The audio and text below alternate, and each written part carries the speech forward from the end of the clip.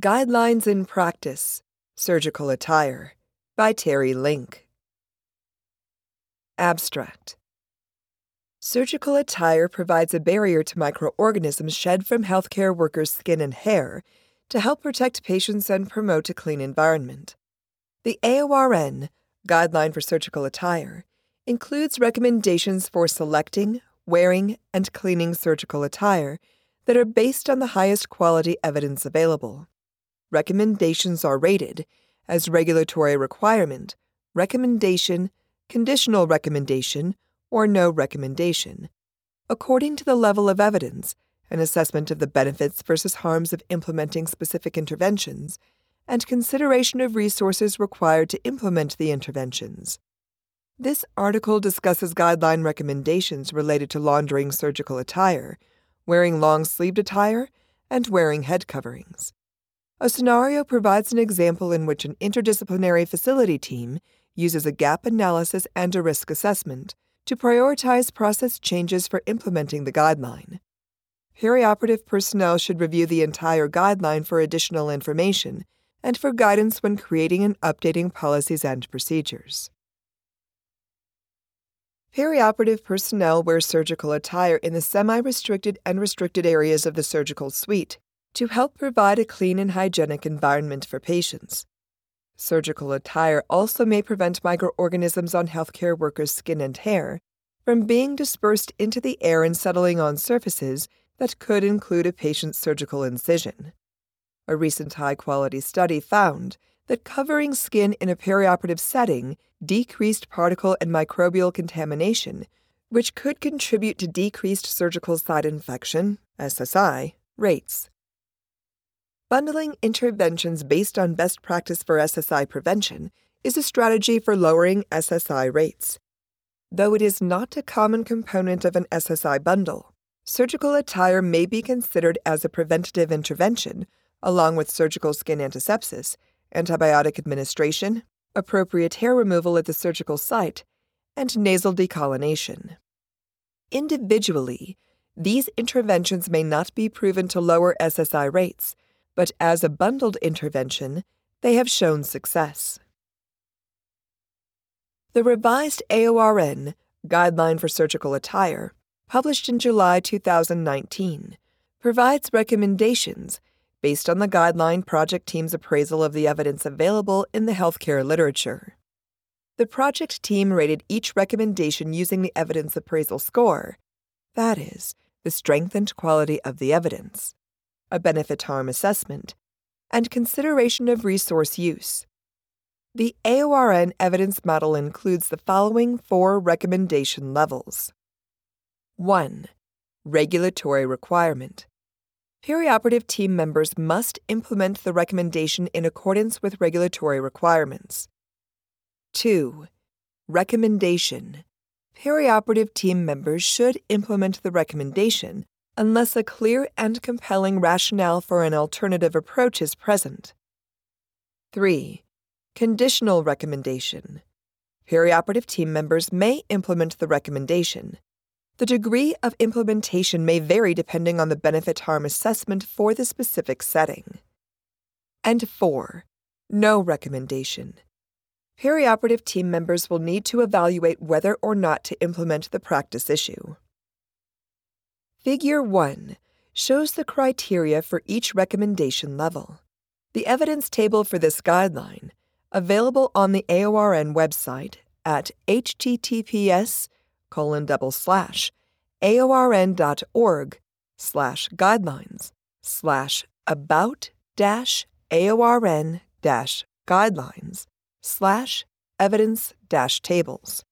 Once again, https://aorn.org/guidelines/about-aorn-guidelines/evidence-tables provides more detailed information from the literature the project team used to develop the guideline. This article provides guidance readers can use to identify gaps in their practice related to surgical attire, evaluate risks associated with those gaps, and implement recommendations using examples from the AORN Guideline for Surgical Attire. Not all the guideline topics or recommendations within those topics are discussed in this article. The topics and recommendations included were selected based on the timelines of information and revisions made since the last iteration of this guideline was published in November 2014. The full list of topics addressed in the guideline is included in Sidebar 1. This article discusses some of the recommendations included in the sections on laundering, long sleeves, and head coverings. See Sidebar 2. Perioperative personnel should review the entire guideline for additional information and for guidance when creating and updating policies and procedures. The guideline recommendations are broad statements to be used to guide the development of policies, procedures, and criteria for measuring individual competency in a variety of practice settings. Guideline implementation may vary depending on the practice setting. For example, community hospital, academic medical center, ambulatory surgery center, ASC. This does not mean practices should be different. For example, surgical counts, skin antisepsis, or sterile technique, but that the facility leaders and personnel may implement and prioritize specific recommendations differently. Perioperative personnel may need to adapt guideline recommendations to best fit their practice settings. Performing a gap analysis and risk assessment can help facility personnel determine where to concentrate when implementing the recommendations from a revised guideline. In addition, critical thinking and common sense are always part of the implementation process. A scenario that includes performing a gap analysis and risk assessment is provided after the discussion of specific guideline recommendations. Recommendations for laundering. Evidence indicates that scrub attire becomes contaminated with bacteria during the workday and may be a vector for transmission of potentially pathogenic microorganisms to personnel, patients, and the environment. Personnel cannot determine the level of contamination on clothing by visual examination unless there is gross contamination from blood and other body fluids. The guideline recommendations for laundering surgical attire include all 4 recommendation levels. Regulatory requirement.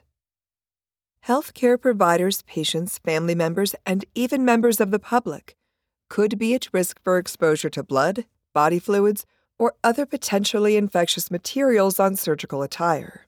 Thus, several of the recommendations related to laundering surgical attire are regulatory requirements, meaning that a regulatory body requires these actions and healthcare organizations must implement them. The Occupational Safety and Health Administration has regulatory requirements related to contaminated surgical attire. To protect personnel from potential exposure to pathogens, personnel must remove scrub attire that has been penetrated by blood, body fluids, or other potentially infectious materials immediately or as soon as possible and replace it with clean attire. Visibly contaminated scrub attire and personal clothing contaminated with blood, body fluids, or other potentially infectious materials must remain at the healthcare facility for laundering. Recommendation. AORN recommends that personnel remove surgical attire before leaving the healthcare facility to reduce the potential for transporting pathogenic organisms from the facility into the home or community. AORN also continues to recommend that all reusable surgical attire be laundered at a healthcare-accredited laundry facility or in the healthcare organization to help ensure that effective laundering standards are met. Varying levels of evidence, that is, low, moderate, high, support this recommendation. In addition, the benefits of prohibiting home laundering of surgical attire exceed any potential harms. High temperatures, for example, greater than or equal to 140 degrees Fahrenheit, 60 degrees Celsius, are required to kill many pathogenic organisms, and these temperatures may be difficult to obtain in home washing machines. Home hot water heaters are designed to control water temperature to prevent scalding injuries. When personnel do not use effective home washing machine laundering parameters, contaminated surgical attire can contaminate other laundry and vice versa. Biofilm may form in home washing machines and then be transferred to surgical attire during the laundering process. Surgical attire laundered at home also could become contaminated while being transferred from the home to the surgery setting. No recommendation. AORN makes no recommendation regarding wearing personal clothing under scrub attire because there is no evidence of either benefits or harms related to this practice. Decisions related to wearing personal clothing under scrub attire are the province of the facility. Conditional recommendation. A facility team may determine whether wearing personal clothing under scrub attire is permitted, and if so, the type of fabrics that can be worn, the amount of fabric that can extend outside the scrub attire, and the laundering frequency and method. For example, facility laundering, home laundering. The use of the word may indicates that a facility team determines whether and how to implement a policy on specific practices. For example, if healthcare workers wear jackets made of a linting fabric or long-sleeved turtlenecks that could become contaminated when a mask is removed, the facility team may decide that personal jackets and turtlenecks are not allowed and require that personnel wear scrub jackets that are laundered by the healthcare facility. As noted earlier, contaminated personal clothing must remain at the facility, and this also might influence the facility's policy. Recommendations for wearing long sleeves. There are no regulatory requirements related to wearing long-sleeved attire in the restricted and semi-restricted areas of the facility. Because of lack of evidence related to benefits of wearing long-sleeved surgical attire, AORN only makes one conditional recommendation in this area. Conditional recommendation. Perioperative personnel may cover their arms during the performance of preoperative patient skin antisepsis. The benefits of wearing attire that covers the arms during preoperative patient skin antisepsis are likely to exceed potential harms. Additional research is needed to determine any relationship between the wearing of long sleeves and SSI occurrence. A facility team may determine whether to implement this practice. Although there is no evidence linking bare arms during skin antisepsis to SSI, there is evidence that squames shed from the skin are aerosolized and settle on surfaces.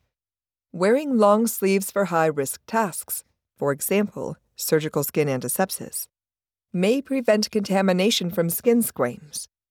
A potential harm is that a staff member could inadvertently contaminate a prepped surgical site with the sleeve material. When determining the policy, the team might consider purchasing and using long-sleeved scrub shirts, close-fitting jackets, or sterile sleeves. When deciding whether disposable or reusable shirts and jackets should be used, a facility team should consider applicable differences in cost and waste, as well as the SSI rate at their facility. No recommendation. AORN makes no recommendation regarding wearing long sleeves in the semi-restricted and restricted areas, other than during the performance of preoperative patient skin antisepsis, because no studies have evaluated the wearing of long sleeves for other activities in these areas.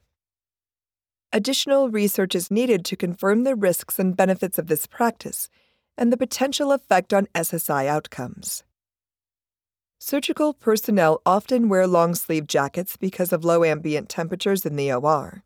Personnel should wear a clean jacket each day because, as the outer garment, it is most likely to be contaminated. When creating policies about wearing long-sleeved jackets in the OR, a facility team may investigate the options of facility-provided long-sleeve scrub tops, an adequate inventory of jackets, or even single-use jackets. The team may consider personnel comfort, the effect of disposable items on the waste stream, and possible effects of personnel wearing their own jackets. For example, the possibility of airborne particulate contamination if the fabric produces lint. Recommendations for head covering. Perioperative personnel wear head coverings to contain hair and bacteria and help prevent contamination of the sterile field. However, no research has shown that covering the hair can lower the incidence of SSIs. AORN's recommendations for head coverings include all 4 recommendation levels. Regulatory requirement. The regulatory requirement for contaminated attire also applies to head coverings. When personnel participate in procedures that either contaminate or may contaminate reusable head coverings with blood, body fluids, or other potentially infectious materials, the head coverings must remain at the healthcare facility for laundering. Cloth hats are rarely contaminated with blood or other body fluids in an ASC, in which ophthalmology or laparoscopic procedures are performed, but hats are likely to become contaminated in a trauma OR, endoscopy OR, or during procedures that require patients in the lithotomy position with a surgical team in close proximity to splashing and spraying fluids. Recommendation. AORN recommends that personnel cover the scalp and hair when entering the semi-restricted and restricted areas, and cover a beard when entering the restricted areas, and when prepping and packaging items in the clean assembly section of the Sterile Processing Department, SPD. Moderate quality evidence shows that hair can harbor bacteria. Therefore, covering the scalp and hair has potential benefits and few, if any, harms. No recommendation. AORN makes no recommendation about the type of head covers to be worn in the semi-restricted and restricted areas. There is no evidence that indicates that the type of head covering or extent of hair covered is associated with SSIs. Conditional recommendation. An interdisciplinary team that includes members of the surgical team and infection preventionists may determine the type of head coverings that will be worn at the healthcare organization. As with other types of surgical attire, team members should consider several factors. Some bouffant hats can be porous and ill-fitting, and skull caps may not cover sideburns, hair at the nape of the neck, or long hair. In many circumstances, a cloth hat may provide more coverage than a disposable hat, but laundering by the healthcare facility may be challenging if personnel are providing their own reusable head coverings. Options include requiring laundering at the facility, issuing parameters for home laundering that include the Centers for Disease Control and Prevention recommendations, or providing cloth hats at the facility as part of surgical scrub attire. The team members also may consider the probability of contamination and the regulatory requirement that contaminated attire must remain at the facility. It is a conditional recommendation that the facility team may establish and implement a policy for managing reusable head coverings, including the type of fabrics that can be worn, laundering frequency, and laundering method. For example, facility laundering, home laundering. Beards can be difficult to cover, and it might be necessary to provide several beard covering options for personnel. Conducting a gap analysis and risk assessment.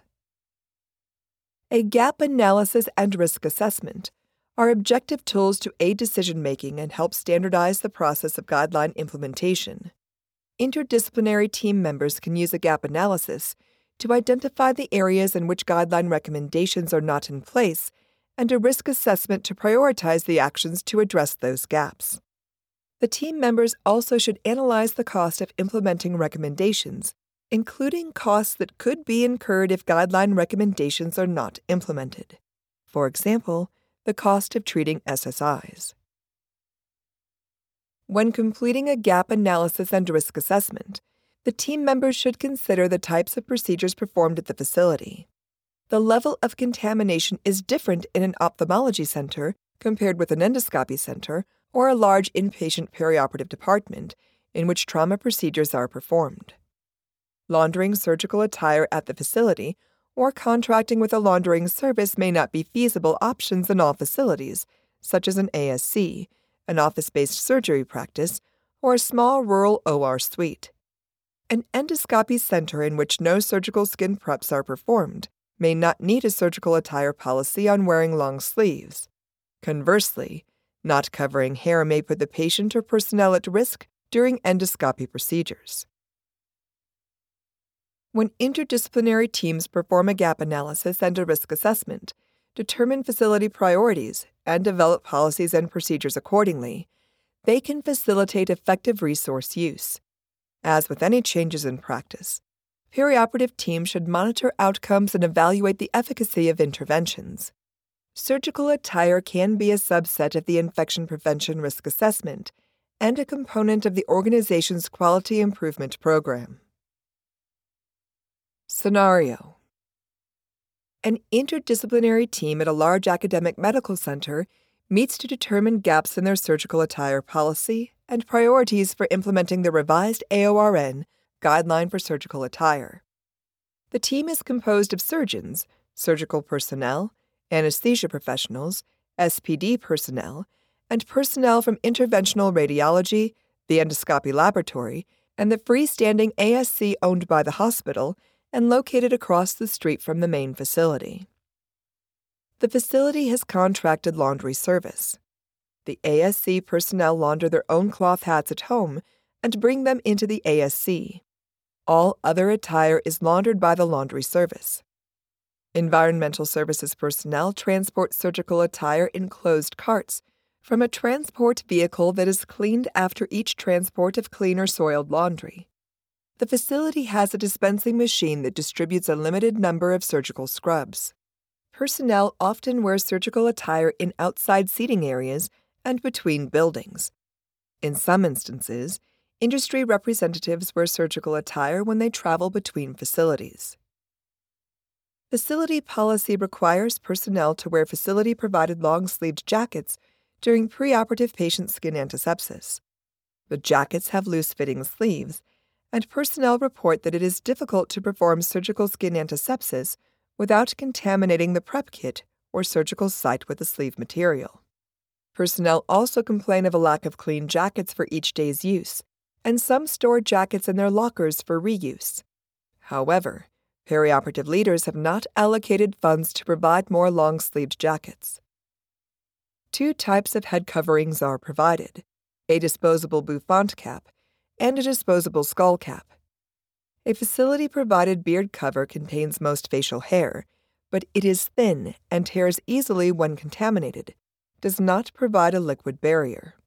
Sterile processing personnel with beards do not wear beard covers on the clean side of the SPD. Gap analysis and risk assessment scoring. To determine compliance and prioritize implementation measures, the interdisciplinary team uses a gap analysis to address each recommendation in the guideline methodically.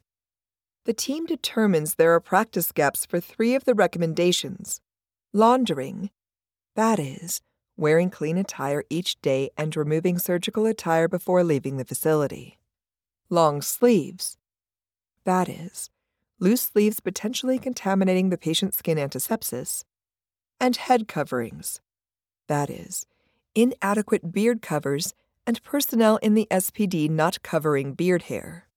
Figure 2 shows the relevant portions of the team's gap analysis.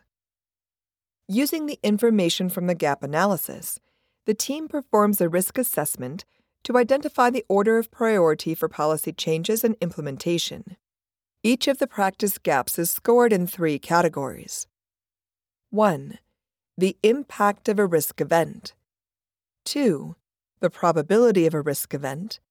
And 3. Preparedness of the facility to address a practice gap.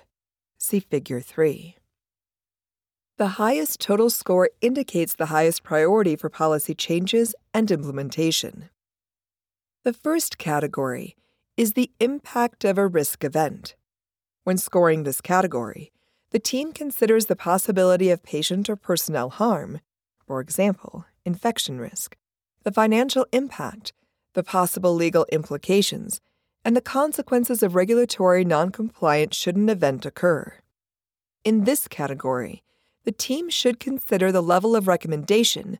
A regulatory requirement receives the highest score because it must be followed or the facility could be cited for a deficiency. The second category is the probability, that is likelihood, that a risk event will occur. To evaluate this category, the team may refer to historical data, infection surveillance data, the type of environment, and the type of services that are provided at a facility. For example, endoscopy trauma. If most of the guideline recommendations are in place, the team will likely score this category low, that is 1.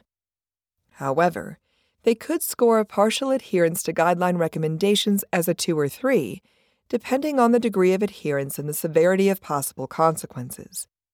Thus, teams may need to consider the impact score when scoring the probability. For example, noncompliance with removing surgical attire when leaving a facility may not be scored as high as noncompliance with removing attire that is visibly soiled and contaminated. The last category is preparedness or tolerance for change, which indicates how prepared the facility is to address a practice gap successfully. As with any change in practice, support and resources are needed for success. Surgeon support, finances to implement the recommendations, and administrative leaders that support guideline implementation should improve the preparedness score. A low, that is good, score indicates the facility is prepared to be successful. A higher score may result if the team believes personnel and surgeons will not support or comply with a change. A risk assessment aids the team in developing interventions for guideline implementation. For example, if there is a poor rating for preparedness because of lack of physician support, an intervention could include identifying those persons who will be early adopters and champions for the guideline and can influence personnel who do not support the practice. When determining the preparedness score, teams also should consider policies and procedures that need to be developed and the availability of services and equipment. The facility's risk assessment. The team members at this facility identify laundering, for example, wearing clean attire, as the first risk area from the gap analysis. Although personnel wear clean attire for each shift, they do not always remove attire before leaving the facility. Because wearing contaminated clothing places personnel and patients at risk, and there is a regulatory requirement to remove contaminated clothing, the team determines that if a risk event occurs, the impact would be high, that is 3. The team determines that the likelihood of a risk event occurrence, for example, an infection, is low, that is 1. The preparedness score is good, that is 1, because the facility leaders contract with a laundry service that provides clean surgical attire for personnel. The total score is 5. The second risk area from the gap analysis is wearing of long sleeves during preoperative patient skin antisepsis. Although there is no regulatory requirement, team members are concerned that loose sleeve material could contaminate the patient's prepped skin, which could introduce an opportunity for SSI. Therefore, the team determines the impact of a risk event to be high, that is 3, and the probability of this risk occurring is medium, that is 2. Preparedness for wearing clean long-sleeved jackets during surgical antisepsis is fair, that is 2. There is a policy in place for wearing long sleeves during skin prep, but long-sleeved jackets are reused and not always freshly laundered. The total score is 7. The third risk area is head covering, specifically the covering of beards. The team considers the risk of microorganism dispersal from beards into surgical instrument trays and equipment during processing on the clean side of the SPD and scores the impact as high, that is 3. The team also scores the probability of a risk event occurring as high, that is 3, because beards are not covered on the clean side of the SPD, and the available beard covers tear easily and are not fluid resistant. The team scores preparedness as poor, that is 3, because there is no policy in place for covering beards in the SPD, and there are limited choices in disposable beard covers to accommodate the coverage needed. The total score for this potential risk category is 9. Because this total score is the highest, implementing practices related to beard covering will be the team's first priority. The team assigns a task force to evaluate and select disposable beard coverings that provide adequate coverage. This task force is composed of stakeholders, including personnel with beards who work in the perioperative environment and SPD. The team believes that if stakeholders are involved in the beard cover selection, implementation will be easier and compliance will be higher. The team creates a policy that beards will be covered in restricted areas and on the clean side of the SPD. Perioperative leaders assign a task force to evaluate long-sleeved jackets that fit snugly. The task force includes materials management personnel, who will evaluate the cost of purchasing the new long-sleeved jackets. Personnel will receive additional education on removing attire before leaving the facility. The team updates the policy and procedures for surgical attire and works with educators to provide personnel with educational information on the revised policies and on removing attire before leaving the facility. The educators develop competencies, verification tools, and audit tools for compliance. The team designates this implementation project as a quality improvement project using compliance and SSI surveillance data as outcome measures. Conclusion: AORN has developed tools that can help facility teams implement guidelines. Implementing the surgical attire guideline can be challenging, and attire policies may differ from facility to facility. Facility teams can perform a gap analysis and risk assessment to identify compliance with regulatory requirements, adherence to recommendations and conditional recommendations, and benefits versus harms of practices for which there is currently no recommendation. Although there is little evidence connecting selection of surgical attire to SSI, poor practices may put patients at risk for negative outcomes. Adherence to surgical attire guidelines is a component that can be used in an SSI prevention bundle in any facility. Performing a gap analysis and risk assessment, combined with a review of the revised surgical attire guideline, can assist facility teams with revising and implementing their attire policies to protect patients and personnel.